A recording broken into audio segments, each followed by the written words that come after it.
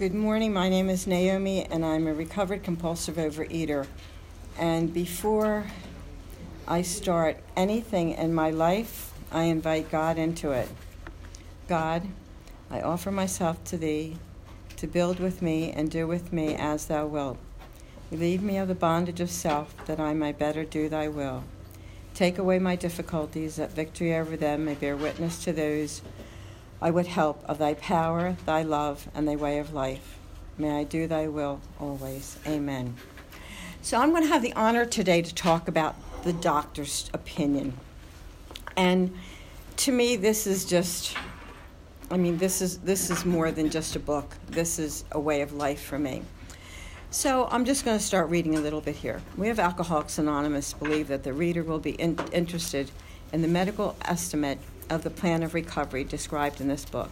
Convincing testimony must surely come from medical men who have experience with the suffering of our members and have witnessed our return to health. A well-known doctor, chief physician at a nationally prominent hospital specializing in alcoholic and drug addiction, gives Alcoholics Anonymous this letter.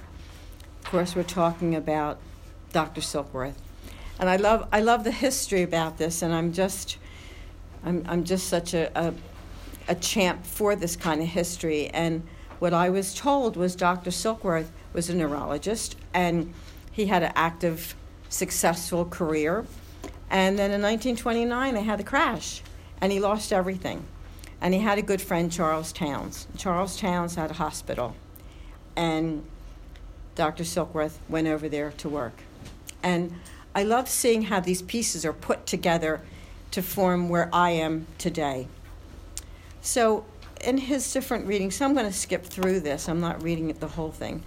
In the course of his third treatment, he acquired certain ideas concerning a possible means of recovery. Of course, we're talking about Bill Wilson. This was in the late 1934s. As part of his rehabilitation, he commenced to present his conception to other alcoholics, impressing upon them that they may do likewise with still others. This has become the basis of a rapidly growing fellowship of these men and their families. This man and over 100 others appeared to have recovered. I speak of myself as being recovered. I'm not cured. I have a mental twist that I have the obsession of the mind and the allergy in the body. That's never going to change. Never going to change. Further on, in this statement, he confirms that we who have suffered alcoholic torture must believe that the body of the alcoholic is quite as abnormal as his mind. It didn't satisfy us to be told that we could not control our drinking just because we were maladjusted to life, that we were in full flight from reality, or were outright mental defects. These things were true to some extent. In fact, to a considerable extent with some of us. But we are sure that our bodies were sickened as well. In our belief, any picture of the alcoholic which leaves out the physical factor is incomplete. When I think of these words, I think of what the food did to me. And it did it to me, not for me. Because I was the real deal. And my life consisted of what could I get my next fix? And what could I do? What could I do and where could I get it? And how could I hide it? It made a person out of me that I wasn't. I'm basically an honest person. But when it came to the disease, all bets were off. More often than not, it is an imperative that a man's brain be cleared before he is approached, as he has then a better chance of understanding and accepting what we have to offer.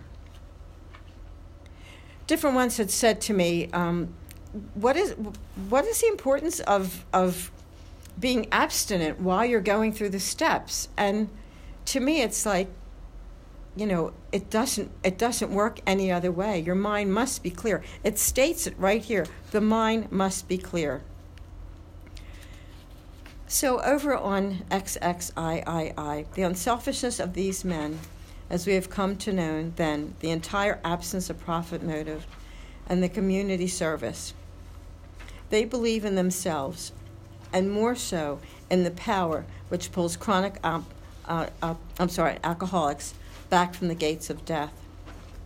What was brought out to me while reading this is how in the different when the word power is used, uppercase or lowercase. Of course, uppercase is like, this is the real deal. Over on the next page, we believe and so suggested a few years ago that the action of the alcoholic on chronic alcoholics as a manifestation of an allergy and a phenomenon of craving is limited to the class of never occurs in the average temperate drinker. Well, just to stop there, I come from a normal family. Everybody's normal. They're normal eaters. They can pick up a piece or one donut or no. That was never the case with me. And I didn't realize until I came into this program and learned about this that I have this mental defect. I'm not a strange person. Well, yeah, maybe sometimes. But when it comes to food, that's it. Never safely use alcohol in any form at all.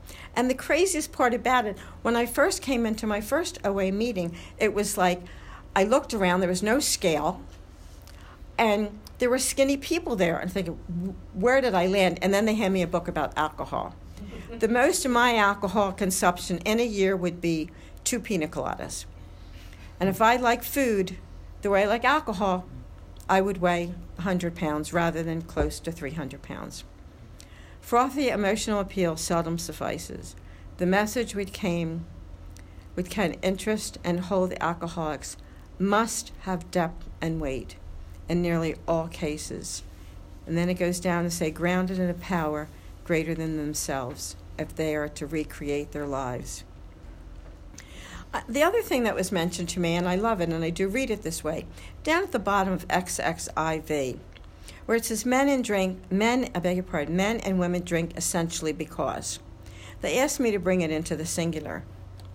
I drink essentially because I like the effect produced by alcohol, and in my case, food. The sensation is so allurious that while I admit it is injurious, I cannot, after a time, differentiate the true from the false. To me, my alcoholic life seems the only normal one. I am restless, irritable, and discontent until I can, again, experience, oh boy, the sense of ease and comfort which comes at once by taking a few drinks which I see others take with impunity. After I have succumbed to the desire again, as so many do, and the phenomenon of craving develops, I pass through the well-known stages of a spree, emerging remorseful, with a firm resolution not to drink again. This is repeated over and over and over again until I get the psychic change. Oh my gosh, I would go to a party. Wouldn't want anybody to see how I ate. So I'd take a little bit of this and a little bit of that, looking like a real lady. Wrong. When I would get home, that would be it. I would sit and binge my head off. But here it says, a psychic change. And it's just amazing what this book says. On the other hand, and strange as it may seem to those who do not understand, once a psychic change has occurred, that same person who seemed doomed had so many problems he despaired of ever solving, and suddenly finds himself easily able to control his desire for alcohol. The only effect necessary, being that required, follow a few simple rules. Thankfully, those beautiful rules are our 12 steps. Down here at the bottom, which is so similar, the bottom of XXV, so similar to the bottom of XXIV. And then the phenomenon of craving at once became paramount to all other interests, so that the important appointment was not met. And I can see it. I knew it in my life. I mean, I would be so hungover. I'd have a good night with food. Well, yeah, at the time it was a good night with food. And the next day, I would be like comatose. I would be so comatose because I would be so hungover with the food. All these and many others have one symptom in common. They cannot start drinking without developing the phenomena of craving. This phenomena, as we have suggested, may be the manifestation of an allergy, which differentiates these people and sets them apart as a distinct entity. It has never been, by any treatment with which any familiar permanent eradicated. The only relief we have to suggest is entire abstinence. You know, I listen to Vision for You every day, and I once heard on there, and I love it, it's so true, that this person's bottom had a trap door. And I know for myself, as a little girl growing up, the volume of food, it was like I couldn't stop. And there was never, I wouldn't get filled. I didn't understand what was going on. And I didn't know what I didn't know. And that was the truth. And I had no idea until I came into this program. How are we doing time-wise? I don't know. It has to come up. Push it again to come up. Oh, there we go. Is that what it is? Is it? Oh, you just pushed it back to 15. Go ahead. Oh, sorry. I left my phone at home. I do apologize. And we're using someone else's phone that was kind enough. It's 9:15, so you should be pretty. Okay. So here we have, with the doctor's opinion, what is the solution? Following the elimination of alcohol, he accepted the plan outlined in this book. From a trembling, despairing, nervous wreck had emerged a man brimming over with self-reliance and contentment. You know, I read these words and I think of myself, and I just recently heard, because I often said of myself, I don't have an ego problem. My problem is the opposite. And because I, grew up being called fat, because I was heavy my whole life. My two older brothers are tall and thin. And I was always insulted, from outside the house and inside the house. And it was, but I didn't understand what was going on. The rest of the family are normal eaters. I'm not a normal eater. I never will be. But thank you, God, that's not the case today. And as of July 25th, 2011, I became abstinent. I put down my poison foods, and I picked up this program. I worked the steps.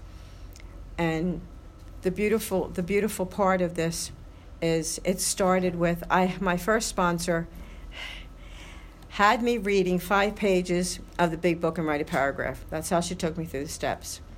Thankfully, this one sponsor that went out, but before she did, she nagged me to listen to Vision for You. And I picked up a sponsor, and we worked the steps in sequential order.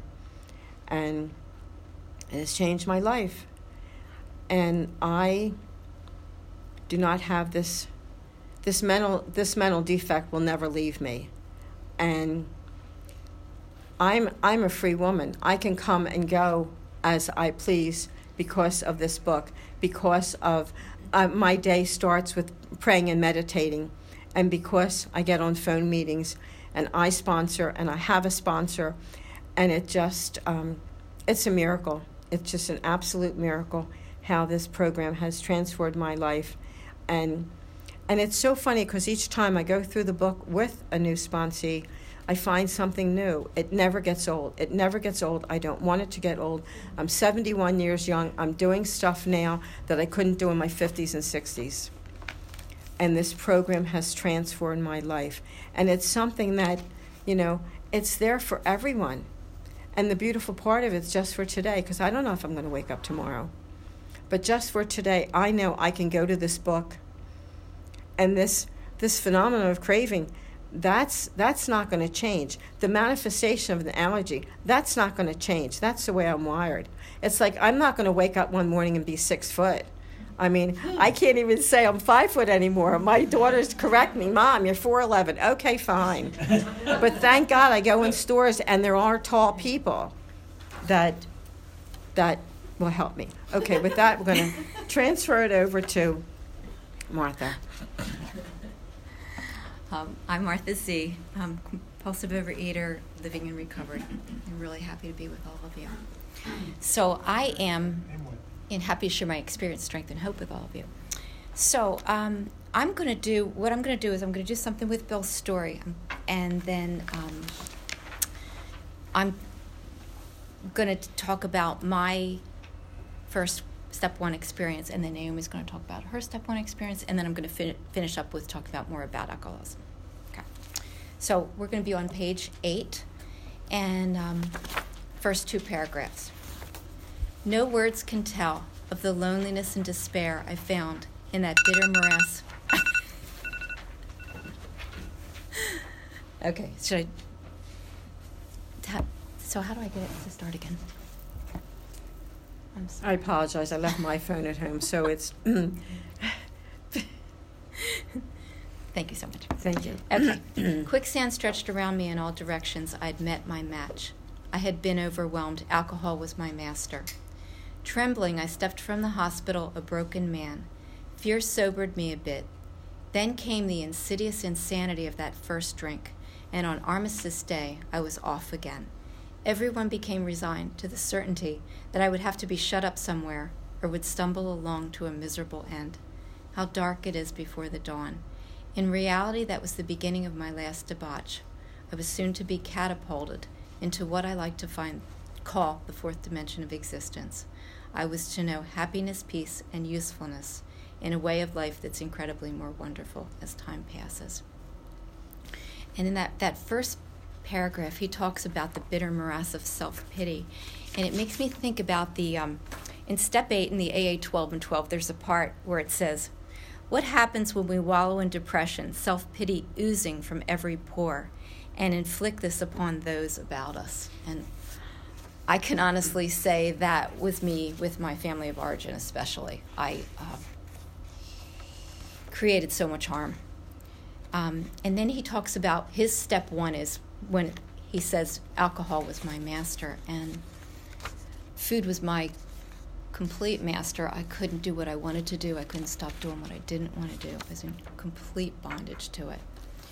And then that next paragraph, I could have written this paragraph. It's so what happened to me, but I'll get to that a little bit later. But he talks about how dark it is before the dawn, and that he was soon to be catapulted into a fourth dimension. And I like to think about that as the spiritual dimension. And then he says, I was to know happiness, peace, and usefulness in a way of life that's incredibly more wonderful as time passes. And I can honestly say that's exactly what happened to me. I went from being in complete bondage to food to being free, and I hate it when people say I have a life beyond my wildest dreams, but to really have a life and to have a life of meaning and purpose. So I spent 19 years in my disease. I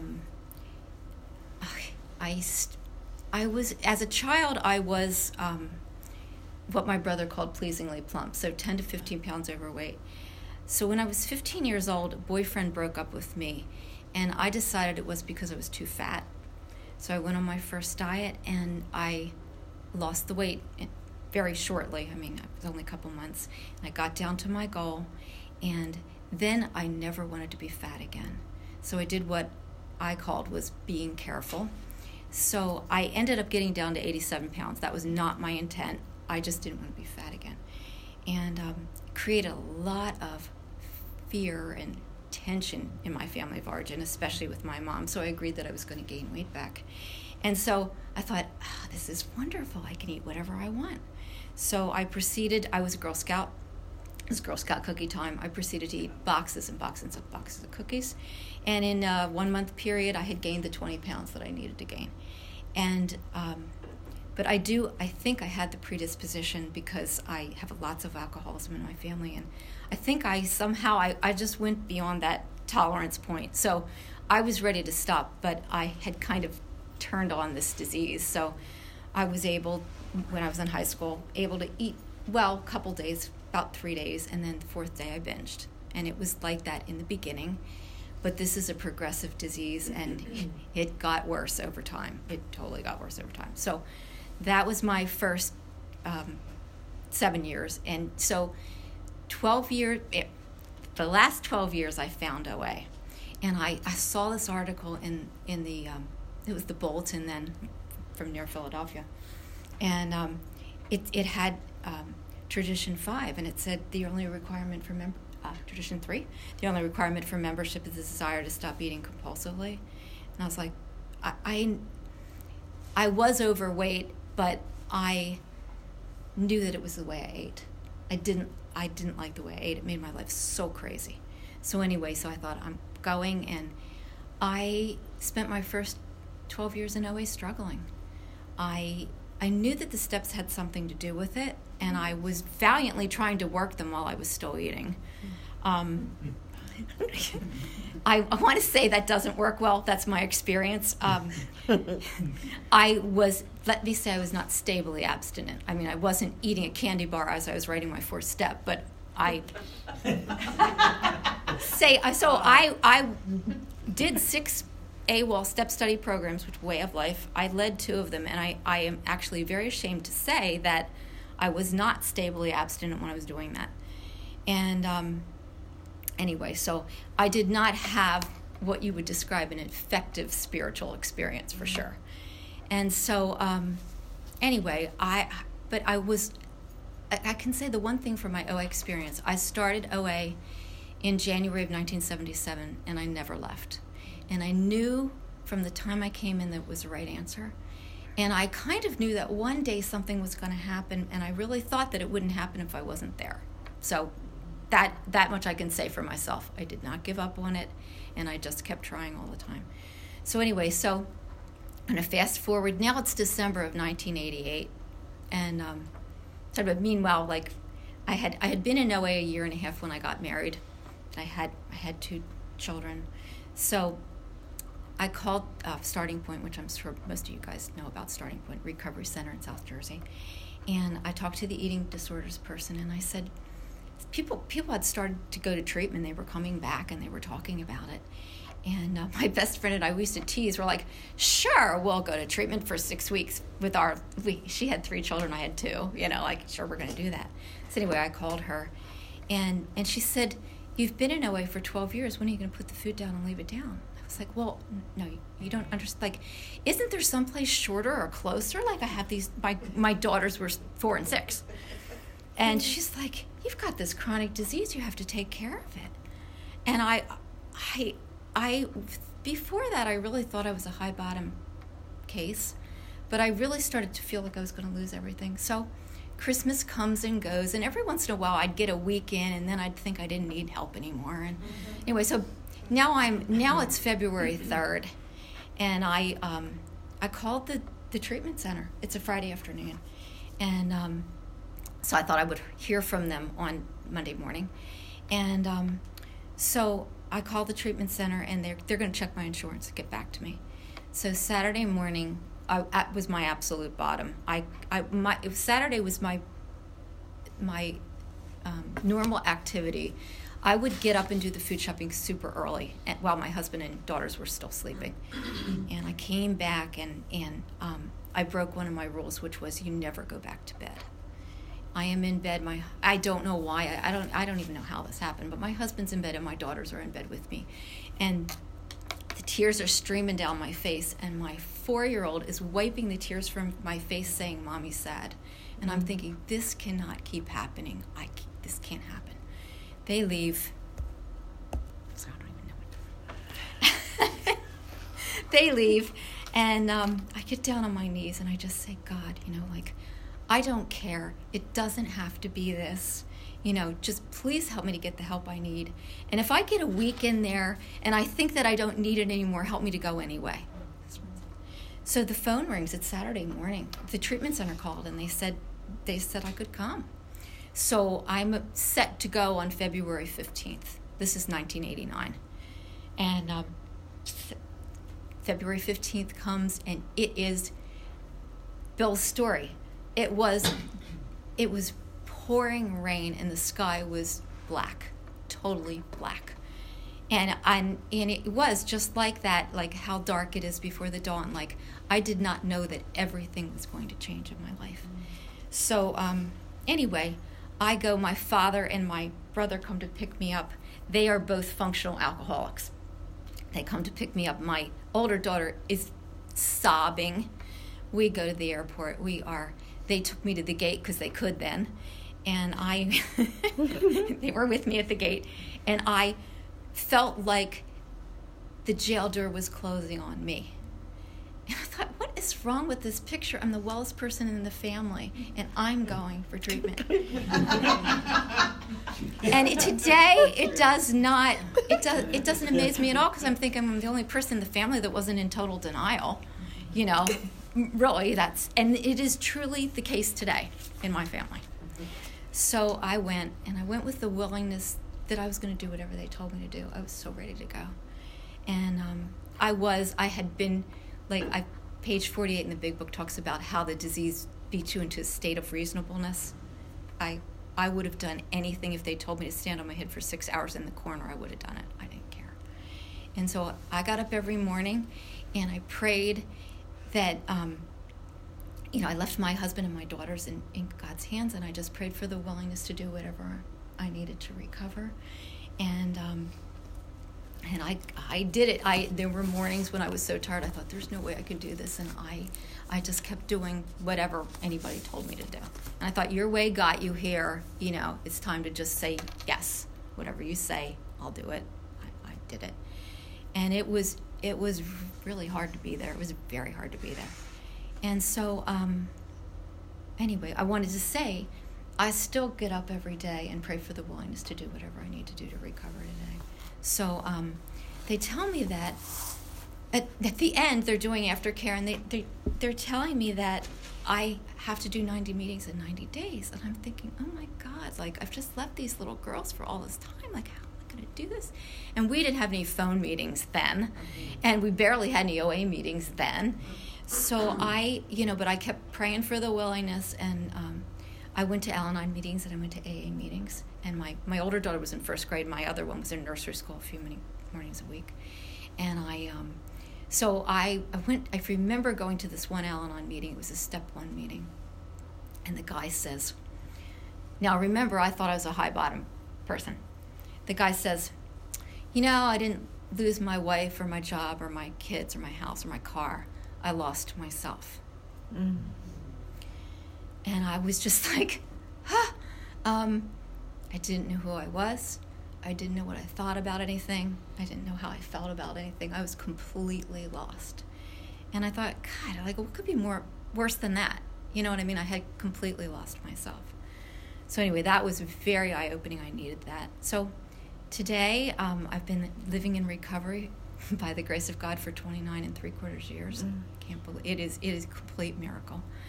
And they talk about how recovery is at the intersection of your willingness and God's grace. And that was exactly what it was for me. And a lot of desperation. I was really there. The desperation was there.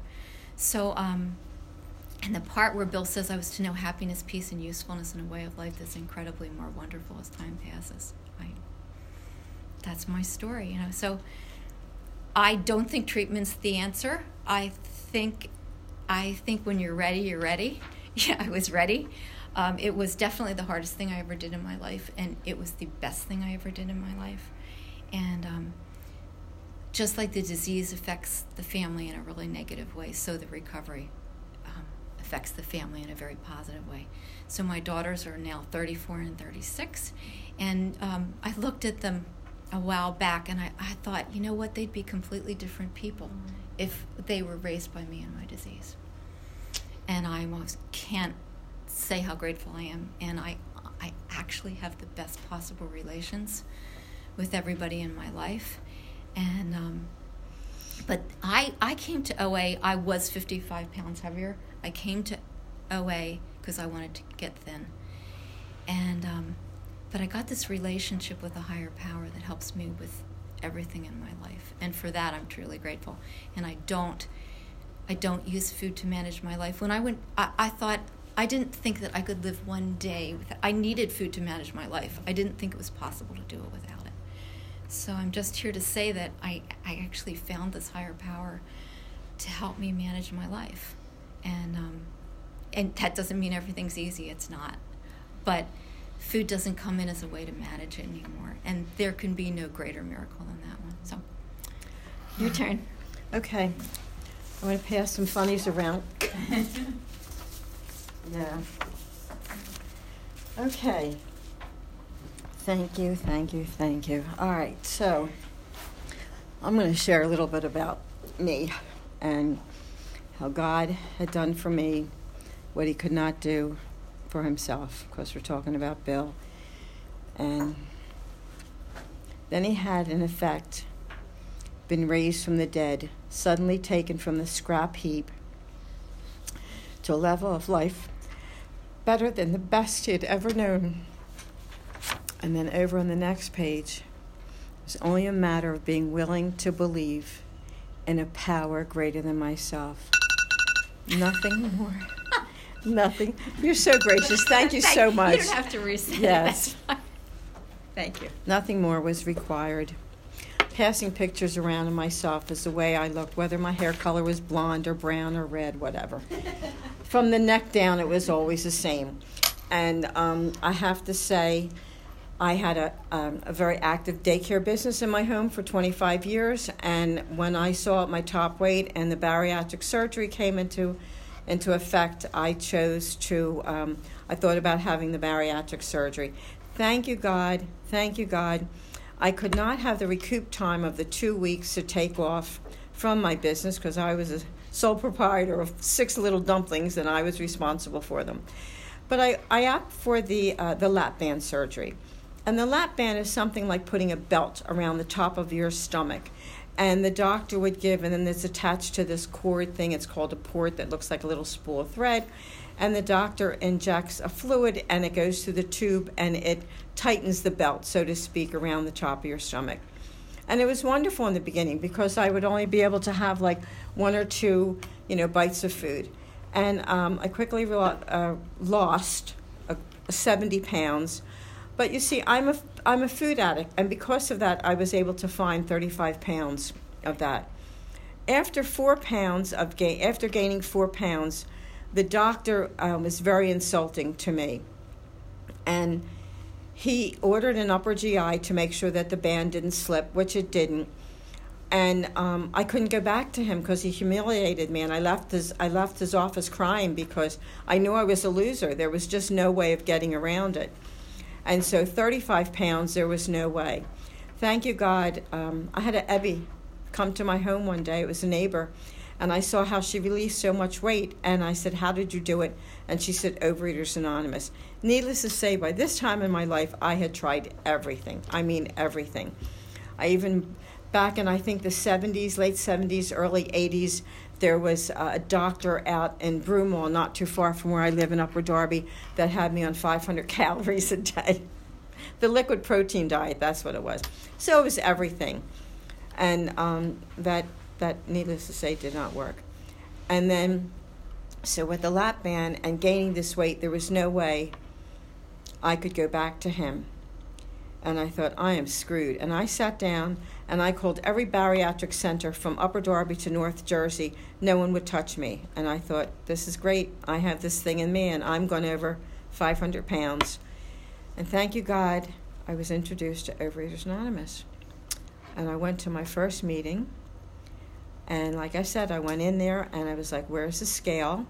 And what are skinny people doing here? And then they hand me a book about alcohol. And I'm thinking, this is nuts. But then I sat through the meeting, and it's like when I got out in my car, I thought, how do these people know what I do with food? No one was around. I'm a good sneak eater. And my journey started. And I was a program from February until July when I hit my bottom. And thank you, God, it was literally hitting my bottom. My sister was going to take us down to Atlantic City. I had gained this weight back, and the bathing suit from the previous year did not fit. And I was in this dressing room, and I put my glasses down on the bench, and I was so disgusted and so full of self-hatred, I sat down and smashed my glasses. And they're invisible bifocals. So I was out with my sister. We were going to go to dinner. I'm farsighted, so I was okay to see. to drive the car, but we're sitting at the restaurant, and she had to read the menu because I could see the pictures, but I couldn't read it. And so I thought, you know what, I have to get serious with this. And I found a sponsor, and we worked through the steps, and my life was changing. Little by little, I was releasing the weight. And in so many different ways, my life was changing. And it was a long period of time since I had seen this doctor. And I mean, I would drive past the hospital where he worked on a weekend and cringe because of the trauma that he set into my brain. And so finally I thought, you know what, I'm going to go get this thing checked out and see what it is. I knew that God and I were working together, but just as a curiosity, I wanted to see what was going on with the band. I went over to the doctor, and he saw, I mean, I could still take off like another 15 or 20 pounds whenever God wants to take it from my body. And so the doctor gave me the time to tell him what he did to me. And as people that know me, I am not shy on words. So I sat there, and he gave me the time. This blew my mind. And I told him how he sent me from his office crying, and how it was just a small amount of weight that I had gained, only 4 pounds. And he said to me, he apologized. Yep, he apologized. And I was so thankful. That's all I needed. And he said, if you want to come back and get the band filled, you know, we could take care of it. And I said, oh, let me think about it. And I left there, and I thought, God, if I would go back and get this band filled, I would be like slapping you in the face, because you are doing something in my life I've never, ever been able to do. And I was on every imaginable. I even tried baby food. That didn't work. I've tried everything, and it was God. It's God who's doing this. Now, this too is a beaten down thing beyond my wildest dreams. Not that I have anything against Roseanne or anything like that. My alliance is definitely in this big book and all the word that's in here. But I'm doing things, and things around me don't stop. My little precious granddaughter was born in 2014, in April, and in May, my husband, who had never had a cold, had an aneurysm in the aorta, in the abdomen, and they call that the widowmaker, and God spared him. And I mean, like, ever since then, he's just been pulling some crap every year. Like one year he decided he was okay, but our second car was totaled, but he was okay, that's fine. And no matter what it is, no matter what happens, it's like the food is never, we get through 1 year, all the way to Christmas Day. Nothing happens with my husband. Thank you, God. Christmas Day, he has pains in his stomach. We were hoping it was gallbladder or gallstones.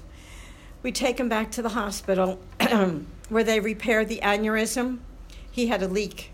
It was Christmas Day. We had to rush him down to the University of Penn Hospital for surgery. And, you know, it's... They had a cafeteria there, and there was all kinds of food, but it wasn't my food, and I didn't indulge in any of it. And then last year in the middle of the afternoon, he comes walking up the back driveway. It's like, all right, now what? Walks up the back driveway where he worked for 25 years. They closed. Like I said, we're 70 years young, and you know, where do you start over? And so that did not work. But thankfully, there was a place nearby that did electronic work. And he actually physically took an application, and he got the job. And it just, regardless of what it is, because life doesn't stop just because I'm on a food program or because I don't want it to be. It's not my choice. It's thy will be done, not mine. And living this book every day, being on phone meetings, sponsoring, having a sponsor, is the only way I can survive this. And as crazy as it may seem, and this is true, and I'm not tempting fate, I do cake decorating. God gave me the gift right after my Renee was born. And I was never a finger licker. It's just a creative. It's only like a palette for me. Many times I've gone to places with a cake in one hand because people really enjoy it, and my abstinent food in the other. And it's just a work of art. There's nothing more to it. I get in there after all the work for the prep, the decorating, and I usually end up cutting it off, so I just pop off my rings and I cut it up and I do what I have to. It brings pleasure to other people. and this is a gift that God has given to me. I don't have them around the house, and whatever it is, I'm free. I'm free. I can go anywhere. I could walk past the Wawas. They would go broke waiting for me to buy their hoagies and Doritos, which I did every single day. They would go broke, and that's okay. They're thriving. I don't drink coffee, so I have no reason to go in there. But I cannot say it enough that this program has literally saved my life. At my top weight, those pictures that came around, they were like 270, 280. I couldn't walk 3 blocks. Up to this point with my daughter Rebecca, I've done a 5K walk and I've done a 10K walk. And it is just unbelievable. And I have the Fitbit, and I usually get out 2 or 3 times during the week, and I will go walk, and I got my 10,000 steps.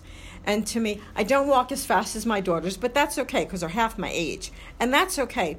But just the idea of me getting out, I don't use the earbuds, I talk to God, and it's just amazing. It's just amazing. And life does not stop. There's always some kind of crazy. I had a crazy with my daughter last night, a situation, and it really had me very disturbed, and I'm thinking, great, this is just what I need. Here I am trying to get myself all psyched up for tomorrow. But you know what? Great. This is just what I need. Being with my OA family, being here, knowing that there's a God, and thank you. I retired that years ago. I am not God. I am not God. I am just sitting back and praying and waiting to see what He's going to do. My daughter, unfortunately, got on the phone with someone, and out of loneliness, she's having some difficulties with her husband, and this person swindled her out of $2,000. And I just sat there like, oh my. And I mean, when she left, I cried because she is my daughter. And it's like, nope, there's nothing I can do. And I'm praying, and she's working with the bank. But it was like just last night, and here I had to do this today. And my heart was just bleeding last night. And I thought, you know what? No. I'm going to be calm. And even this morning, this came about so, it was going to do this, it was going to do that, and all of a sudden, here we are. So I know, without a shadow of a doubt, when God is involved, and God is so involved with my life, there's no coincidence. There's no coincidence. And there's no coincidence that no matter what these things is, there's no food that's going to change it. And I am so thankful and so grateful to this program for allowing us to do service today. I thank you very much because I really needed it this morning. And this book, this wonderful book about alcohol, and I never had a problem with drinking. It just wasn't my thing. And I thank you, God, that I'm here and I'm alive. And I pass to Martha. Thank you, Naomi. You're welcome. And Naomi, I'm very grateful for Naomi because the person that I was going to do it with got really sick. And Naomi just jumped right in. So last night I found out. Yesterday. So God very is grateful good. for that. Okay, so we're going to do more about alcoholism, and on page 30.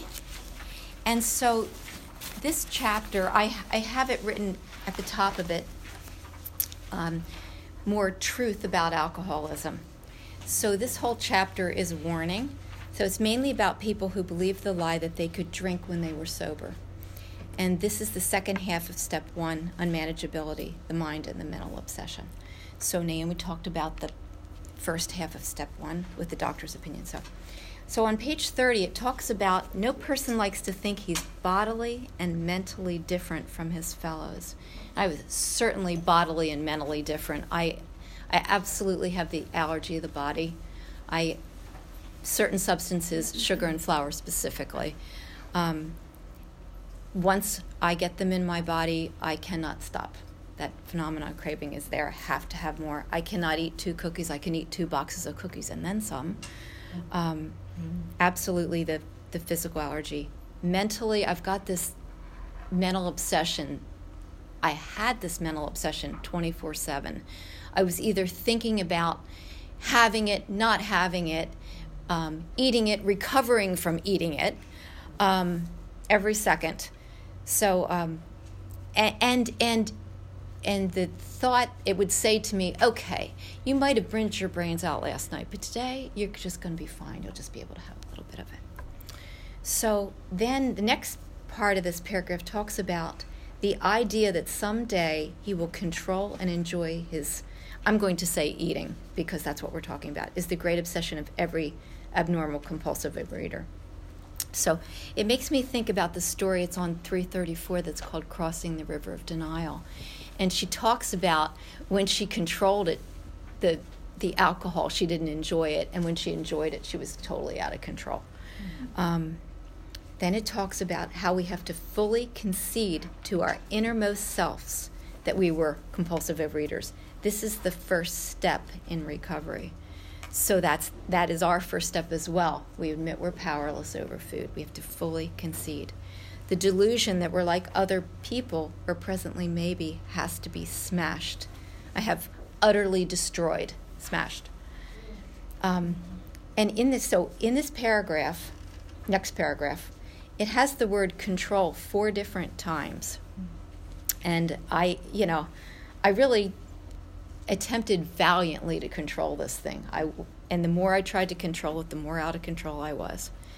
And then it says, let's see.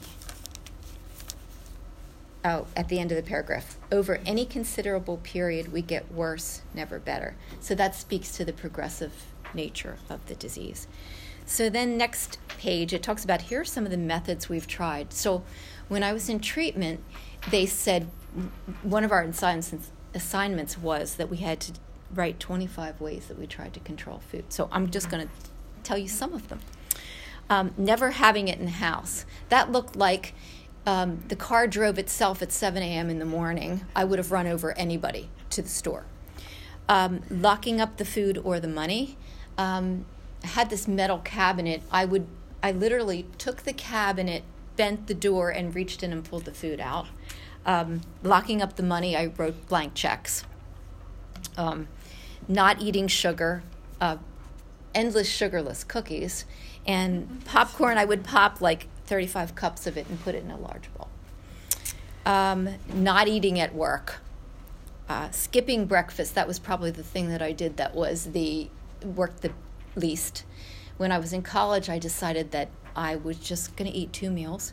So when I got into the cafeteria, the desserts were first in line. So I would take one dessert, eat it in the line, and take 3 others. So that was absolutely not working either. Delaying eating as long as possible so that I could only binge a certain amount of time in the day. Joining the gym or fitness salon, reading inspirational books, going to counseling. The gym, I actually never got there because I was too embarrassed to go, because I couldn't be with all those other people. Or the fitness salon, forget it. I couldn't work out with those little people anyway. Okay, so at the end of the page 31, it talks about diagnosing yourself and trying some controlled eating, I'm going to say. So to me, that would be like, okay, I want you to eat 2 cookies every day for the next 30 days. I couldn't do that for 1 day, much less I didn't need to do any diagnosis. I already knew what the answer was. So, okay. So it starts with 32 starts with a man of 30.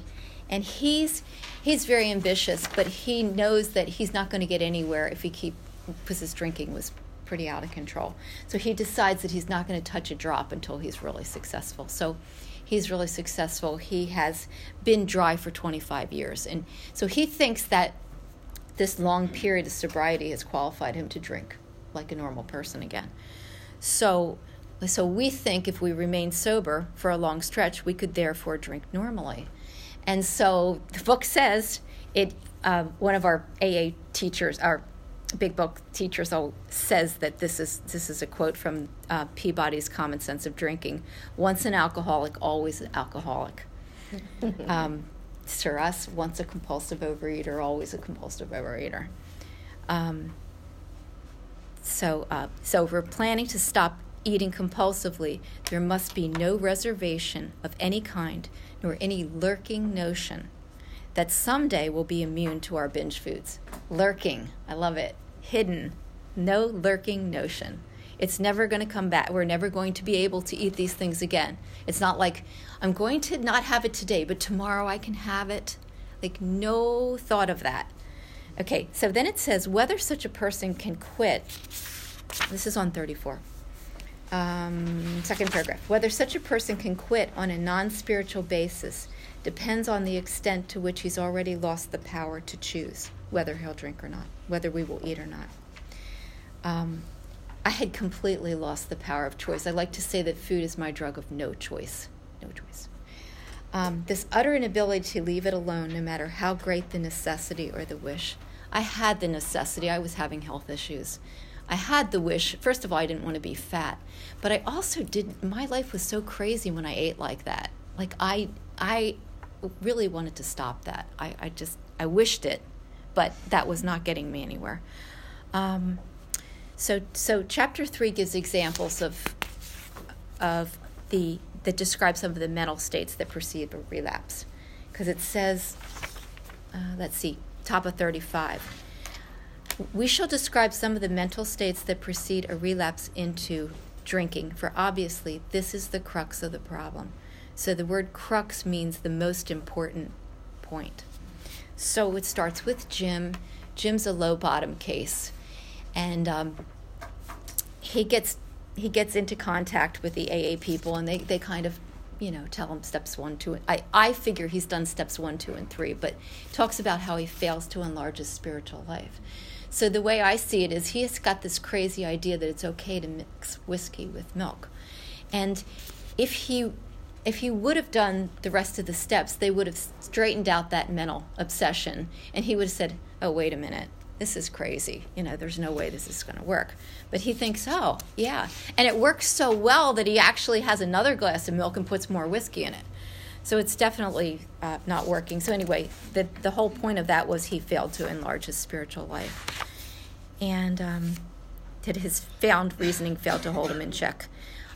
It says the insane idea won out. And a lot of times we hear in the program, we talk about insanity as doing the same thing and expecting different results. And I was listening to this meeting, and I think the person had it a lot clearer. She said, insanity is doing the same thing and knowing what's going to happen and doing it anyway. That was me. That was completely, I knew what was going to happen, and I did it anyway. Anyway, let's see. So then we get the jaywalker. The jaywalker is me just with food. And I love the part, it's on top of 38. It says, you would expect him, if he were normal, to cut it out. And I have written over the top of that sentence, he's not. Mm-hmm. So he's not. So he can't cut it out. However intelligent we may have been in other respects, where alcohol's been involved, we've been strangely insane. Strong language, but isn't it true? Yeah, I did not like the inference in step 2 that I was insane and I needed to be restored to sanity. But not only was I insane where the food wasn't concerned, I must admit that I was insane in all other areas too. So then we get to the part on 39. It says, absolutely unable to stop drinking on the basis of self-knowledge. And we talk about Fred. Now, Fred's a high bottom case. Things were going well for him. And he also gets this thought that, that it would be nice to have a couple cocktails with dinner. So,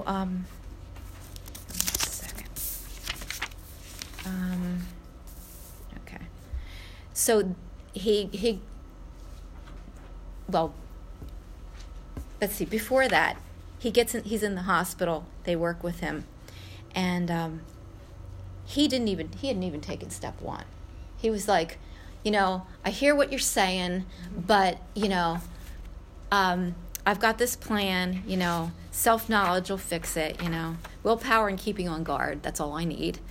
And anyway, but they're telling him, like, he's got this alcoholic mind, and the time will come, when he wants to drink again. So that's what happens. So Fred says, it meant I would have to throw several lifelong conceptions out the window. And I thought, okay, what are they? Self-sufficiency, having to be right, thinking that it's my job to fix everything. Anyway, that figuring it out. And so this program talks about how we need to set aside everything we think we know. And I'm so grateful that I don't have to fix everything and I don't have all the answers. I'm really happy to say, you know what? I don't know. Or it's okay if you don't know. Like my husband was saying something to me last night. I said, that's fine. I already said it was okay. Because he was starting to get ramped up. And I was like, I said it was fine. Anyway, so let's see, I just need to finish this up. He says, quite as important was the discovery that spiritual principles would solve all my problems.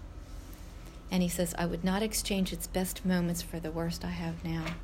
And I always, in the morning, I always thank God for the dignity of abstaining yesterday and the privilege of abstaining today. Mm-hmm. And it's true. And sometimes things are hard, but the one thing I know is that I can go to bed with dignity because whatever I'm dealing with, I'm not using food to work it out. And that is totally miraculous. So it talks about being 100% hopeless apart from divine help, and that his defense must come from a higher power.